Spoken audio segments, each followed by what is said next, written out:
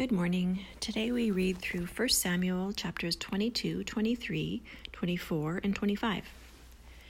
This reading encourages us to open the eyes of our heart.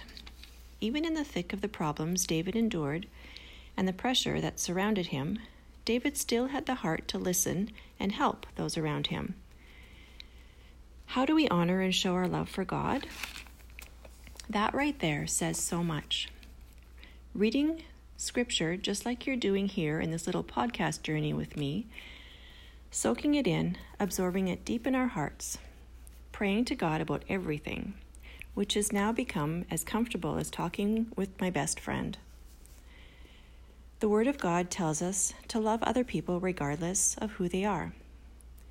When we open the eyes of our heart and look around, we will see people with problems. We need to question ourselves.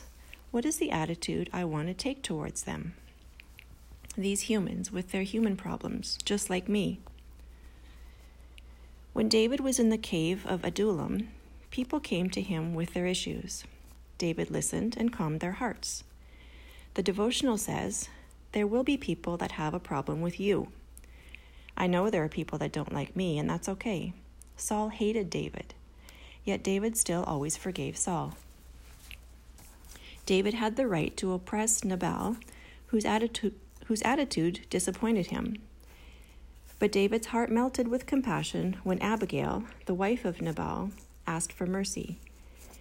When we have the right to retaliate for someone else's wrongdoing, it's good to question, is it worth revoking our God-driven intention?